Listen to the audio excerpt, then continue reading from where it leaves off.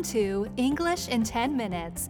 Real, unscripted English conversations about people, places, and their stories. After you listen to the episode, visit EnglishIn10Minutes.com. Today we are starting a new mini-series on the podcast, which is called Roman Stories. And in this series, Wendy and I and some of our guests who have lived in Rome share their stories about the city, about why they went there, and what the appeal of Rome is to them. So for our first episode of this series, I guess we're starting with me. Hi, Nick. Hi, Wendy. So let's hear your Roman story then. What brought you to Rome? Well, I was traveling around Europe at the time, and I was 21 years old, and this was in 2001. And like many young Australians and young people from elsewhere around the world, I was in Europe and visiting various countries and various cities. So I'd love to say that I'd always wanted to visit Rome since I was young or something like that, but really it was just one city among many that I was visiting. And before I went there, I didn't really think of it as that it was going to be a particularly special place more than anywhere else. But of course, once I arrived, then that all changed. Yeah, and you ended up spending quite a lot of time there. But you were not intending to move there or live there when you first arrived? No, not at all. But that's actually what happened. So I was coming towards the end of my trip in Europe, and I was going to go to London and work over the winter in London because I had a visa to do that, and Australians can get a working holiday visa to work in the UK. And so that was my plan. And it turned out that I arrived in Rome and I just stayed there. So what was it that made you stay then?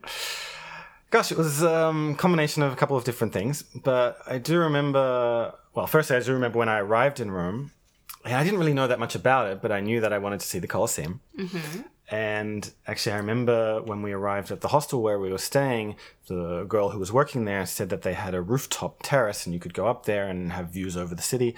And I said, can you see the Colosseum from there? Because I just arrived and that was all I wanted to do was to see the Colosseum. And she said yes. And you could just see a very small portion of it. You couldn't really understand the whole size and scale of the whole thing. But that was my first glimpse of the Colosseum. And the next day, then I went to visit the Colosseum with a couple of other friends who I'd met along the way. And so that was the first thing that I did in Rome, was to see the Colosseum, because that was what I wanted to do. And that was really what I knew about Rome, was that it had this famous arena. And so that was my first port of call in Rome. So was it everything that you thought it would be? Yeah, it was. I remember very specifically that when I walked in, I looked towards the ground as I was walking into the center of the arena. So I didn't look up at all until I was kind of in the middle of it. And then I allowed myself to look up and look around and kind of have that first impression of the interior hit me at once rather than gradually as you slowly walk into the middle. Although because it's quite gutted on the inside, it's probably true that to really appreciate the size and scale of it, it's actually better from the outside. Yeah, that's probably true. So that was what I did on my first day in Rome, on my first morning in Rome.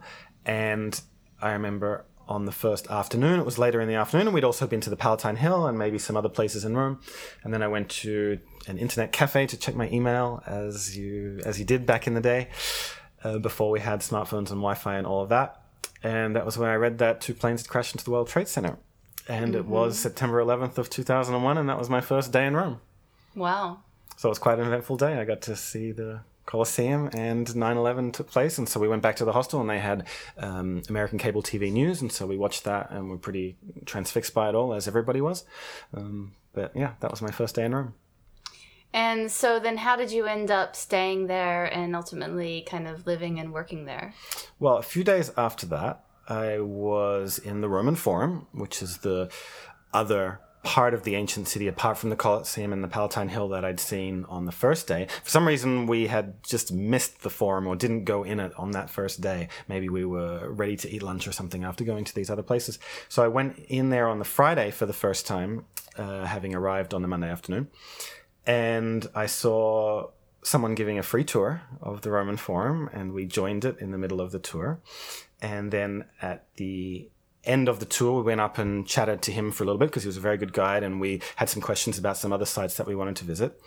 And then you came along I did. Yes, you did, and that's where I met you for the first time. Yes. So I was actually working as a free tour guide in the Roman Forum at that time myself, and I was friends with the guide who you had found and whose tour you had followed. And so, yeah, that is when we first met.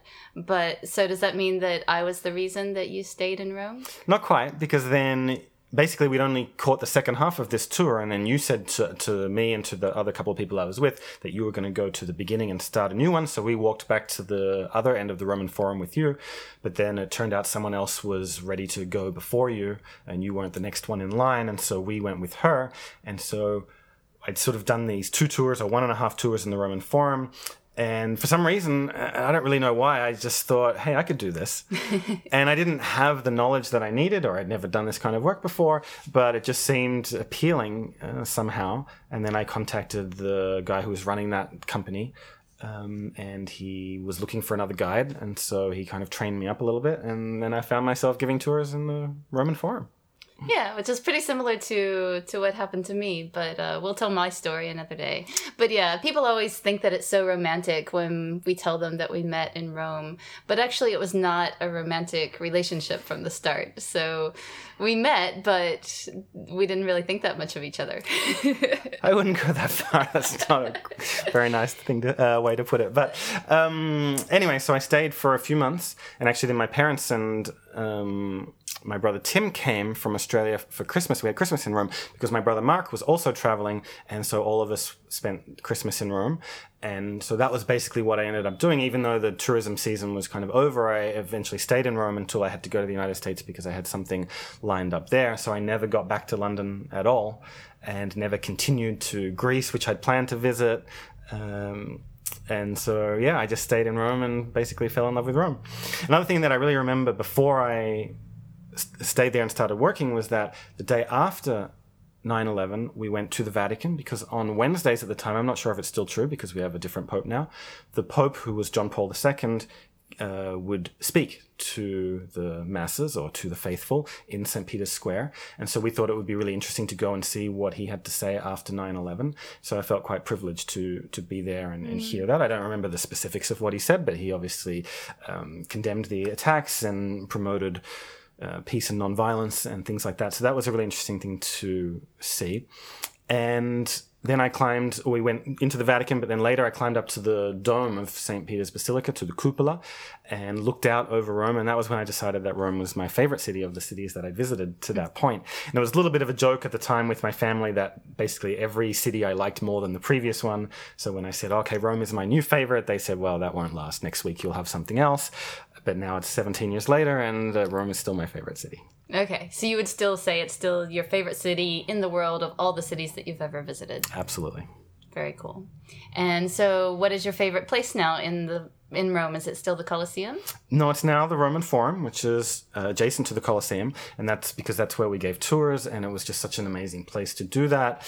And it's just this incredible place where so much history took place. It's the civic center of the ancient city, and so it's really just the absolute center of the Roman world, or was the center of the Roman world.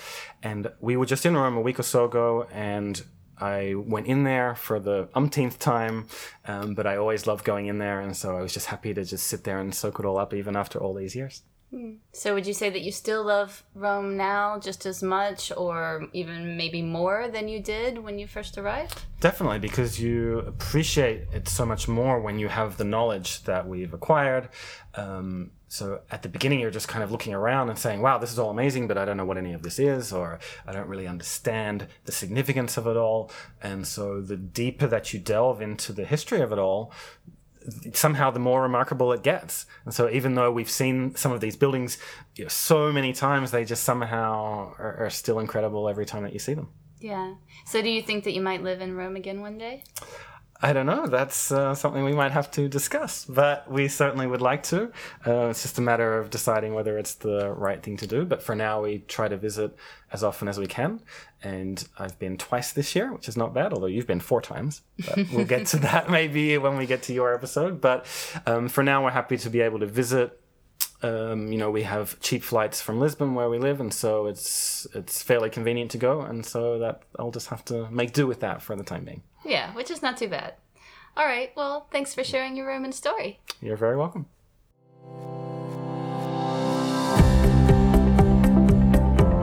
Thanks for listening to English in 10 Minutes. To download a worksheet for this episode, including the most useful vocabulary and a full transcript of the conversation, visit EnglishinTenMinutes.com.